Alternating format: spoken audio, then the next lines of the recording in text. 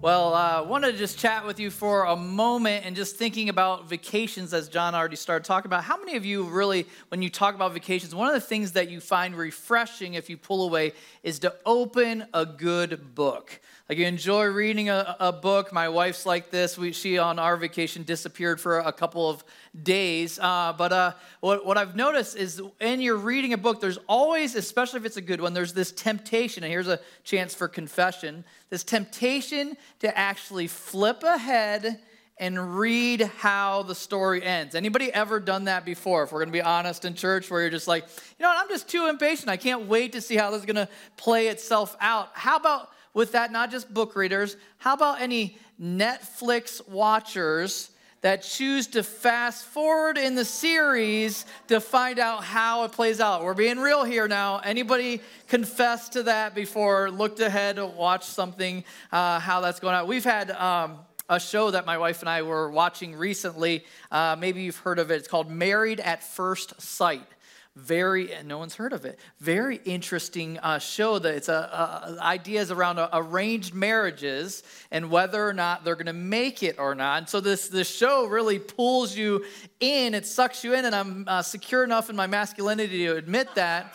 And but we didn't. We haven't fast forward. We haven't moved ahead. We're patiently waiting. Well, the reason I bring that up, and you're like, how does that relate to anything? The reason I bring that up is because for those of you that have always wanted to read the end of the story first, this morning in our section of Acts, I'm going to let us cheat, and we're going to read the very end of the chapter, and then we're going to work our way back to see why there was such an emotional response in the conclusion. All right, you tracking with me? So we're starting in Acts chapter 20. If you want to turn your Bibles there or your phones there, we're in chapter 20, working our way through this book of Acts, which has been fantastic. And looking ahead at the end of the chapter, starting with the last couple of verses, verse 36, to see this emotional farewell. Says this in verse 36. And when he had said these things, he knelt down and prayed with them all. And there was much weeping on the part of all. They embraced Paul and kissed him, being sorrowful most of all because of the word he had spoken, that they would not see his face again. And they accompanied him to the ship. Pretty intense, emotional scene there. You get the idea of a very genuine, authentic, like just emotional goodbye. I would say that on the tier of criers, I'm not really a high on that. I'm not a John Irwin, but I'm also not tearless. And in fact, the one thing, if I was to be honest, the one thing that moves me to tears probably more than anything else is goodbyes. Anybody else hate goodbyes when you know you're not going to see somebody for a long time and you're just like, oh, Adrian's family was in town and I'm watching my wife tear up. I'm watching them tear up, and I maybe teared up a little bit. But one of the bigger goodbyes I've had in the last number of years, it really caught me off guard. My grandparents passed away about 10 years ago, and maybe some of you have this as well, where we were holding on to their ashes for quite a while. About 2 years ago, we had an opportunity to put their ashes into the ocean in Ocean City, New Jersey, where we all love to vacation. And man, I'll tell you what, that totally blindsided me. I did not see that coming. It's kind of that feeling you get in the middle of your chest where it starts kind of welling up before you know it goes into your throat, and before you know it's coming, your eyes are tearing up. And man, it was just an emotional goodbye. And the reason I bring that up is because, man, that's what I picture with these guys. Maybe it started as he's talking to him, saying his goodbyes. The emotion's starting to go into their throat. And then all the way to the point that the text says, what does it say? How do they respond? It says, much weeping. Weeping points the picture of like, it's no longer restraint. I mean, it's like full gone, like just sobbing and weeping and just sorrowful at the idea of him leaving. He had told them, we see it there in the text, that they wouldn't see him ever again in the flesh. Why is the question? Did they care about Paul so deeply? Why did they care about him so deeply? What was it? Clearly it had some kind of an impact on their lives so that the idea of not seeing him anymore was just completely just heartbreaking. And the reason I bring that up, and really what we're going to focus on this morning, is asking the question, how does someone live in a manner where they will be deeply missed? How does someone live in a manner so that when you're leaving, people are like, man, I can't picture life without them. They had such an impact on me. I would propose for each one of us, isn't that a life that you want to live? Isn't that an existence that you want to follow? Something that's going to leave a mark and an influence on people in such a way, not to toot your own horn, but literally to have an influence and an impact on people for Jesus Christ in a manner that people are like, man, I'm just weeping at the thought of you no longer there. Well, that's the impact that Paul has had, and I would suggest that's a life worth emulating.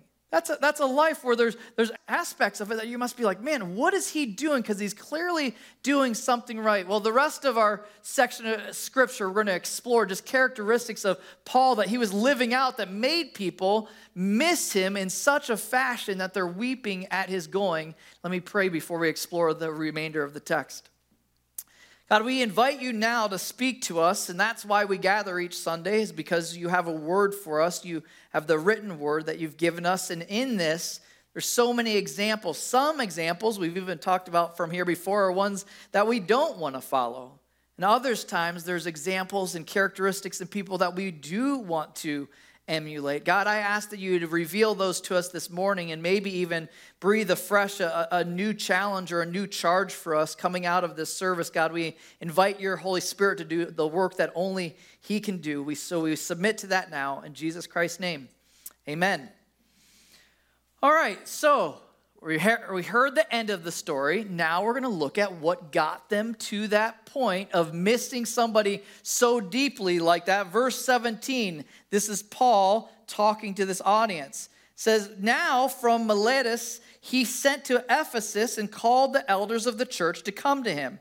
And when they came to him, he said to them, you yourselves know how I lived among you the whole time from the first day that I set foot in Asia, serving the Lord with all humility and with tears and with trials that happened to me through the plots of the Jews. I'm going to stop there for a moment. You see, this is an introduction of a conversation, but if you think about where we're in Paul's third missionary journey. If you remember where that goes, he's on a mission to get to Jerusalem to deliver aid to a lot of struggling Christians there in Jerusalem. Well, before going there, he goes on a collection to different churches to gather resources. Well, on his way back, on his way to Jerusalem, he's passing by Ephesus, decides not to go there because he's, man, if I stop there, I'm going to be there forever. I'm going to miss the window in Jerusalem. What's the window in Jerusalem? The holidays. Basically, between Passover and Pentecost, there's a gathering of really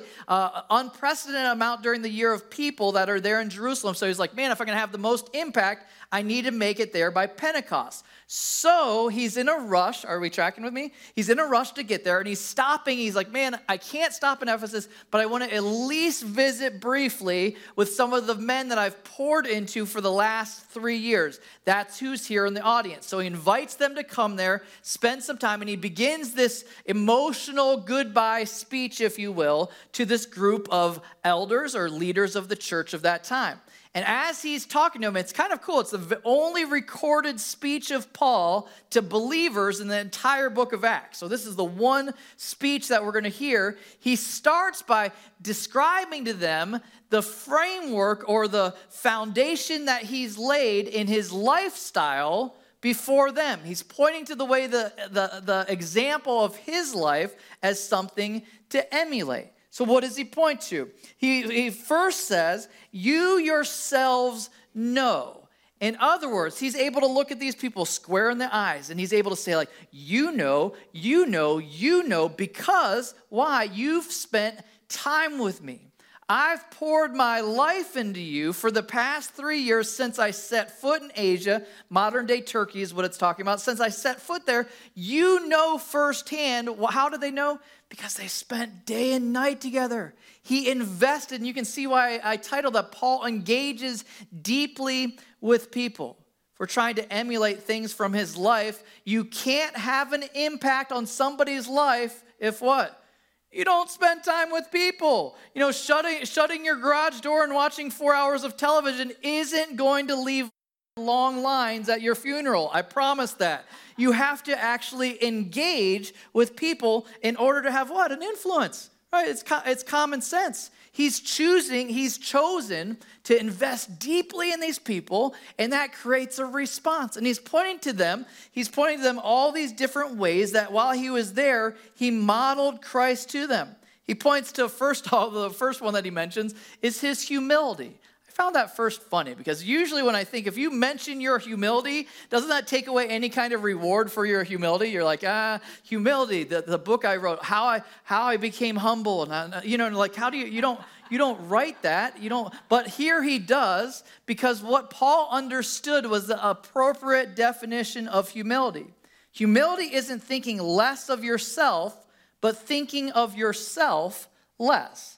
You heard that before? It's not thinking poorly of yourself. It's just choosing to elevate others before yourself. And he's able to, why he's able to say that to these people? Because it's true. Notice there's no rebuttals. There's nobody there going, nah, Paul, you're selfish. No, they're like, no, we get it. We saw that firsthand. We observed it from your life. Humility was on display. And Paul understood something that's very important for each one of us to understand. He'd embraced the reality that he didn't shrink back from, that people desperately need role models, and I am a role model. Whew, that's each one of us needs to make that statement. In fact, say to your neighbor right now, say, I'm a role model. Say it to him. It's going to feel good. You're like, I don't know if I want to say that. Look, people are like, wait a second. I don't know if I like that. It's a reality, though. It's a reality. And the question isn't whether or not you're a role model. It's whether or not what? You're a good role model or a lousy role model, right? It's not a question of whether people are going to watch you and observe you. It's whether or not you have a life worth emulating, and the degree to which your life is submitted to the reign of the Holy Spirit is going to determine whether or not you're a role model worth following or one just kind of ignoring. So which will you be? What Paul recognized, he made this statement in 1 Corinthians 11:1. I love it. He said, be imitators of me. Why?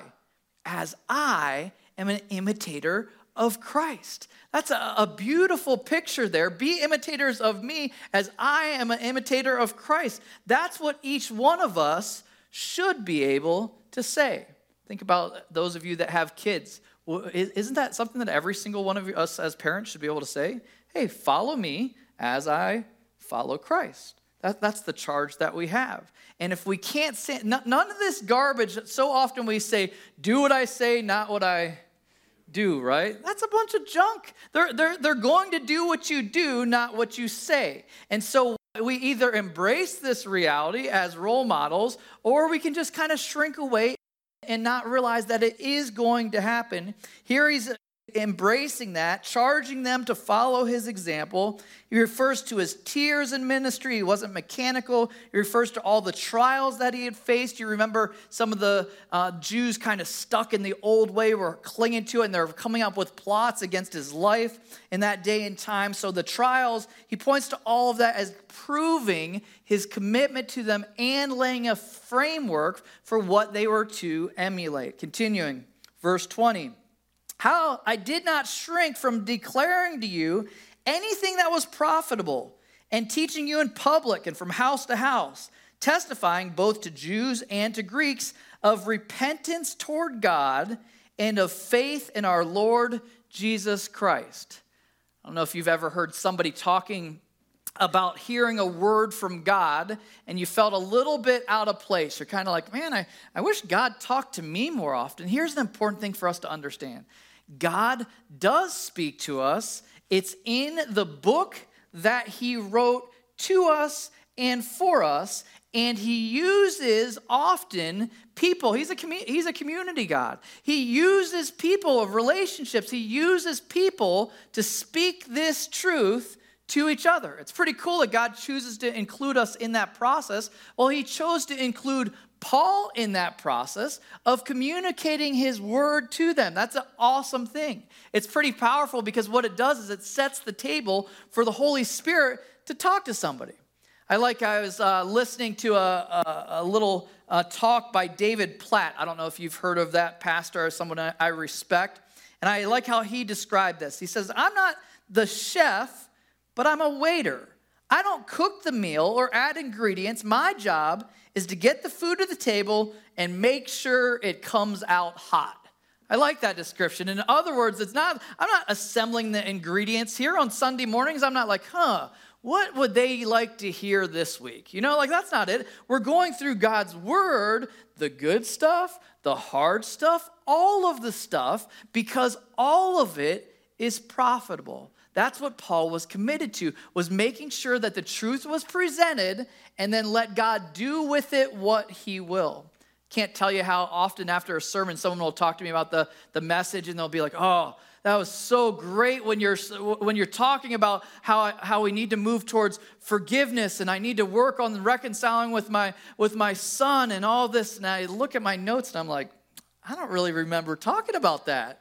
I don't remember that at all being something I mentioned, but that's the power of the Holy Spirit, taking God's word and bringing it to light on the exact thing he wants to talk to us about. Anyone ever have that experience before? That's how our God works when we study his word. There's power in that. So here he's committed to that, and much like still today, I'm trying to be committed to that where I'm responsible for teaching God's word. You're responsible for how you respond to it, and he doesn't sugarcoat it.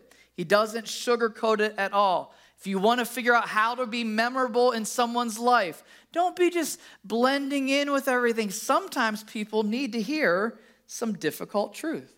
Sometimes people need to hear hard truth. If you wonder how to be memorable, how to be missed as somebody that's a truth teller, that's a person of influence. I met at Jamba Juice this week with an Army chaplain. It was really interesting sitting down with this gentleman and hearing his testimony and his story. And one of the things he was sharing with me is how often, because of his travel, you imagine as a chaplain you would, how often he ends up in different churches. He said, and it breaks my heart how seldom I hear the gospel message presented in churches nowadays. Well, that's kind of heartbreaking. He's like, how seldom you hear God's word being taught. He's like, man, it just breaks my heart. And just talking to him, I was like, oh man, that's a pretty sad state of affairs with church in America right now. Because when we actually teach God's word, when we work through Scripture, the gospel is all over the place. Look at what we just read there. When he describes himself in his ministry, verse 21, testifying to both Jews and to Greeks of repentance toward God and of faith in our Lord Jesus Christ. What is that?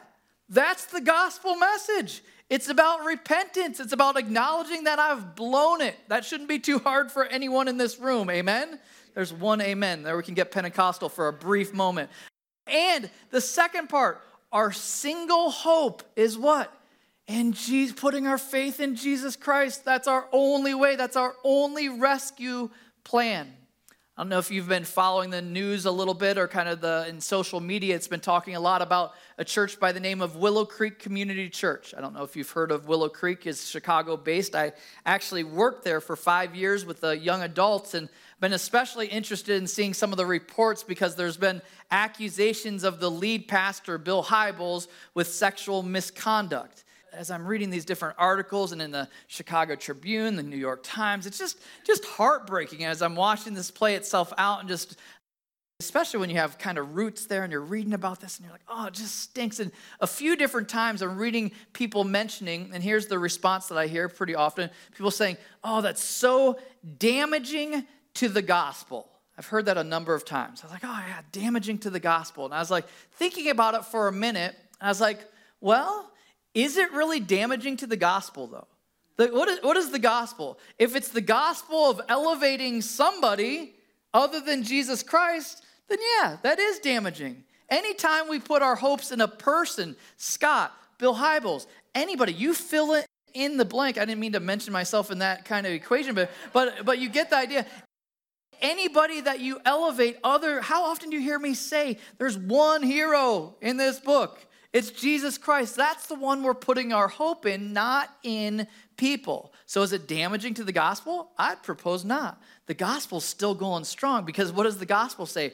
Even Bill Hybels desperately needs the grace of Jesus Christ. Even Bill Hybels, even Scott Kegel, you fill in the blank. Everybody, we're all clinging to the same thing as the grace of Jesus Christ. And that's what Paul's like, man, I'm not shying away from that. That's what I'm pointing to. That's who the one source of our reconciliation with Almighty God. So those are the things he's not shying away from. It says he's going from house to house, speaking in big venues, large venues, every opportunity that he can. So another noteworthy thing about Paul is he was committed to teaching truth.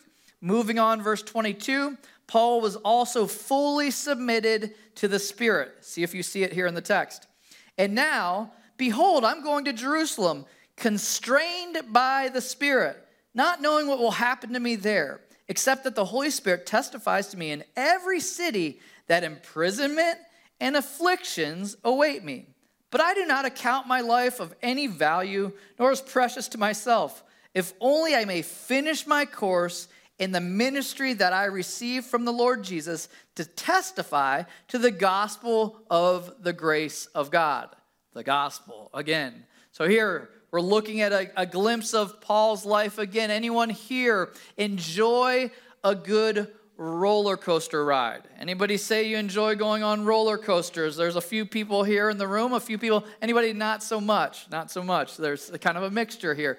I have a cousin. He's actually a second cousin. His name's Bob, which is a good cousin name. And I lived a nice full life. Actually passed away just a couple of years ago. But one of the things he was known for, any breaks that he had, any opportunity he had to pull away, he always went to amusement parks trying to ride every possible roller coaster in his life. Isn't that crazy? So every vacation was always like, okay, he's going to this park here, he's going to this park here. Even at his memorial service, listen to this, they had a gathering, and then at the end of the gathering, they went to like Knott's Berry Farm and rode rides together. You're like, this guy was legit on the edge. And so the reason I bring that up, and you're like, how does roller coaster riding make any sense here? The reason that I bring that up, to me, I think that's a little bit of the picture that we have of following the Holy Spirit's lead. What does it say there in the text?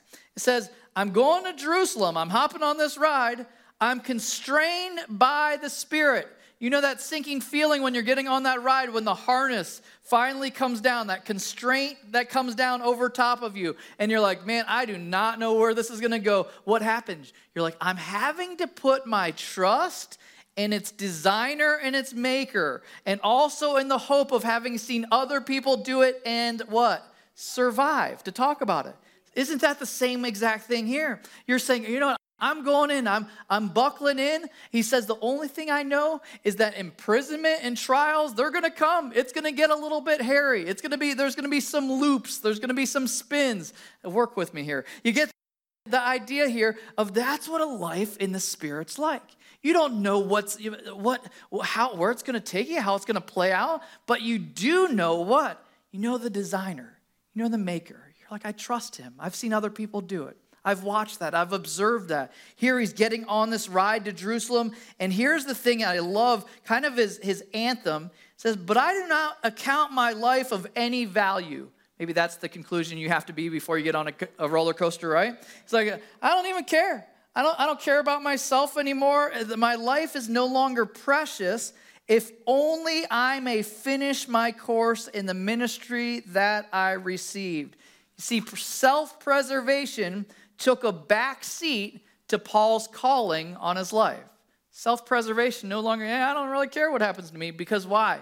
That's a clue that he's completely sold out. It's like, man, I don't even care anymore. I'm not clinging to these things of this earth. All of a sudden, those are growing strangely dim. Those are growing strangely dim, right? And isn't that, if you're wondering who's going to leave a mark on someone's life, isn't that someone we're all drawn to?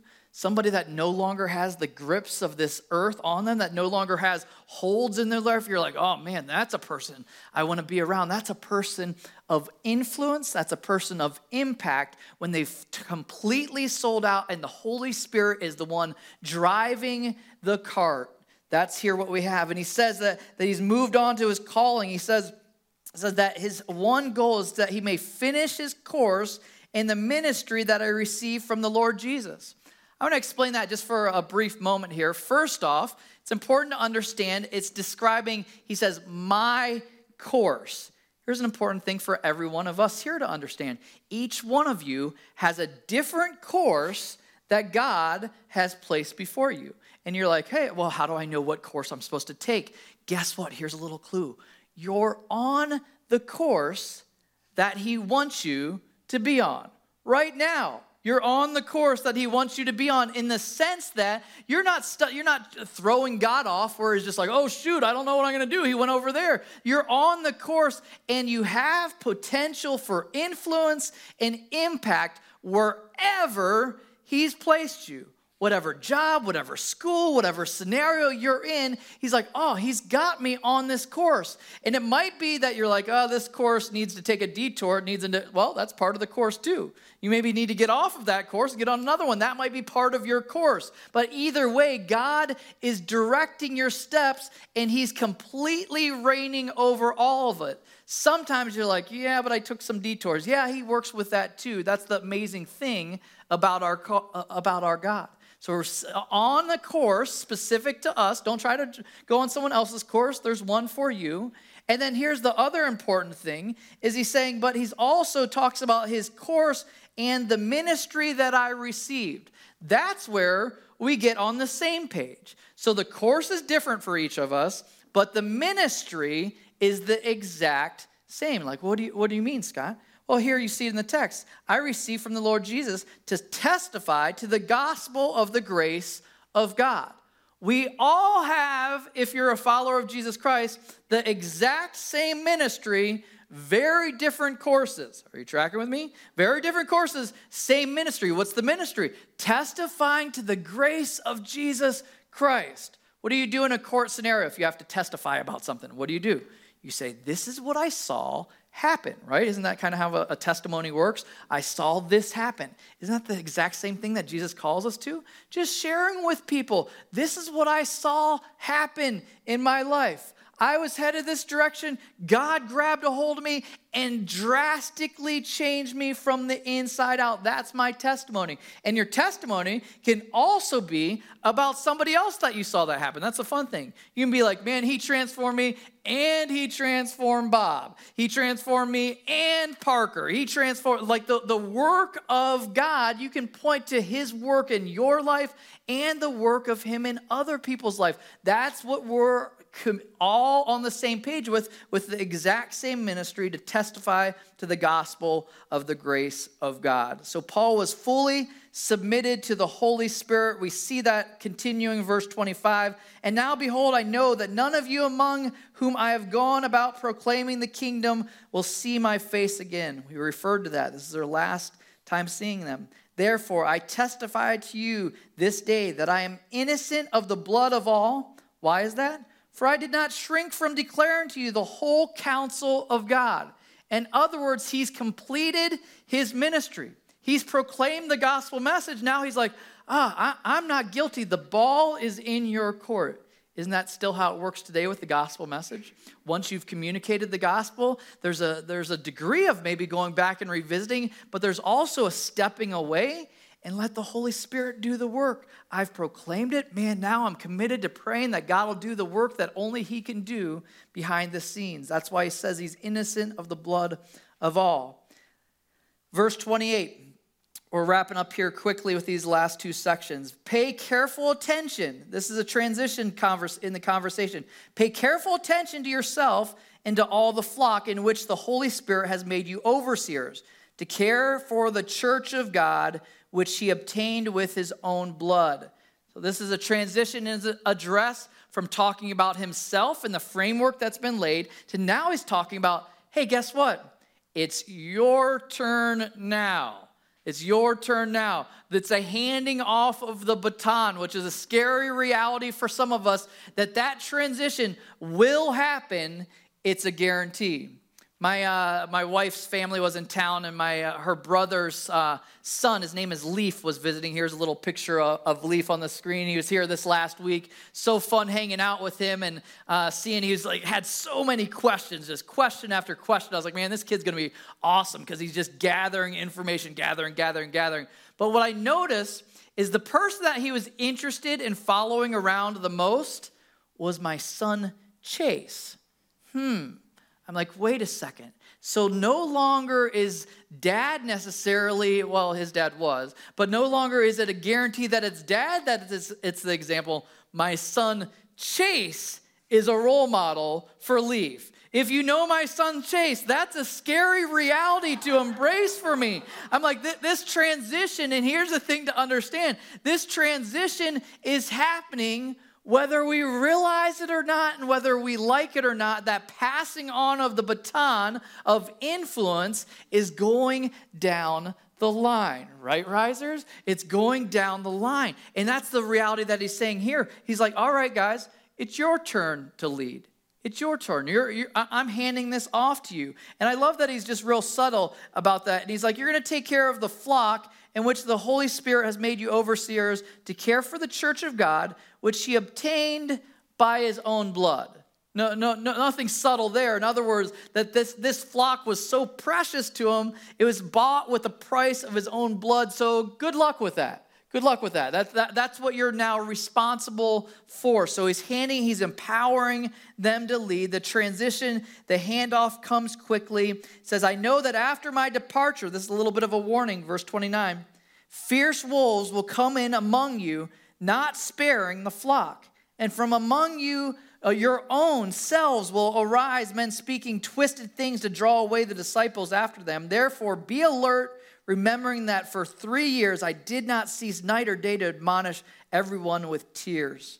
Point to the dangers that are coming up for the flock. He's saying, we're handing this off to you, but it's not going to be easy. There's going to be attacks within the church. There's going to be attacks from outside of the church. Both sides are coming. In Revelations 2:2, when we talked about the church in Ephesus, just 30 years later, a lot of these things had come to fruition. They had people within the church, false leaders, apostles, rising up, misleading people. You see, all of those things were under attack. That's why what we do with modeling matters, because there's not a shortage of opposition in the world around us. How many world religions are people following that a man came and was speaking twisted things in the gospel, and it drew people after them following? You do a rundown of that list in your head. But you get the picture here. It's a reality of what's going on. So he's saying, man, I'm empowering those. This late leadership transition is key, and why modeling is so important. We'll end with this very last section, verse 32. And now I commend you to God. I love that. I'm turning you over into his hands, into the word of his grace that he's laid a foundation for him with, which is able to build you up and to give you the inheritance among all those who are sanctified. Verse 33, I coveted no one's silver or gold or apparel. You yourselves know that these hands ministered to my necessities and to those who were with me. In all things, verse 35, I have shown you that by working hard in this way, we must help the weak and remember the words of the Lord Jesus, how he himself said, it is more blessed to give than to receive. So some of you that are taking kids back to school, either last week or this week, you get kind of one last shot to a little pep talk or charge that you give. And I picture Paul kind of like this as he's looking down at his hands. Do you think as a tent maker, he probably had some pretty intense looking hands? He's working day and night building and using these things, big old mitts, I imagine. He's looking at his hands. He's describing them. He says, on all these things I've shown you that by working hard. In other words, the last charge for the audience that he's talking to is work hard. You get one last shot with your kids one last time before they go off into the school. You're like, all right, make sure you work hard. Don't be lazy. Don't try to cut corners on this. Similarly, for the life of influence and the life of impact, it doesn't really work with laziness. doesn't play well with that. If you're going to have an influence on people, it's going to be through working hard. And he points to one kind of glimmer of hope on that. He's like, and you'll find in that working hard that it's more blessed to give than to receive. In other words, it's not a bad thing that I'm calling you to. The harder you work, you're going to realize, man, this is an awesome thing. Find it interesting that he quotes Jesus Christ, but in that quote is nowhere to be found in the gospel messages. So we don't know exactly when Jesus said that, but it was something that had run its way down the course and something that people recognize and personalize themselves, that, man, it is more blessed to give and receive. Aren't many of you in that stage of your life right now that you're realizing, wait, all this effort of accumulation or me stuff kind of grows old? Kind of gets tiresome. It's kind of like, what's the point of that? You come to that same exact conclusion Paul is in this point of his life. Man, it's just more refreshing at this stage to just give to others, to bless others. All of these things setting the example of a life I would propose worth emulating. A life that's going to be deeply missed and one that 2,000 plus years later, people are still talking about. Let me pray as we conclude. God, I thank you for this section of Scripture and this example that Paul set, that he didn't shirk away from the reality, that he understood that we do set an example whether we realize it or not. We are role models. And I pray that we'd embrace that reality, we'd be okay with that reality, and we'd be deeply rooted in a relationship with you where we're submitted to you fully, where there's a complete abandon, where we're elevating others above ourselves, where we're making people a priority over ourselves. God, I pray that you do a work in each one of this. We recognize that none of this is possible without your Spirit's nudging and prodding and shaping and molding that only you can do. So we submit to that even now, and we praise you in conclusion. In Jesus Christ's name, amen. Couple things just as you're going. One, if we can be praying for you about something specific, we have a couple of volunteers here at the front available. Also wanted to pass on an invite. We're meeting down at Zuma Beach for this baptism. It's such a refreshing time to celebrate the change that God's doing in people's lives. Encourage you to be a part of that. If you want to be baptized, you can still talk to me about that following the service. God bless you. Have a great Sunday.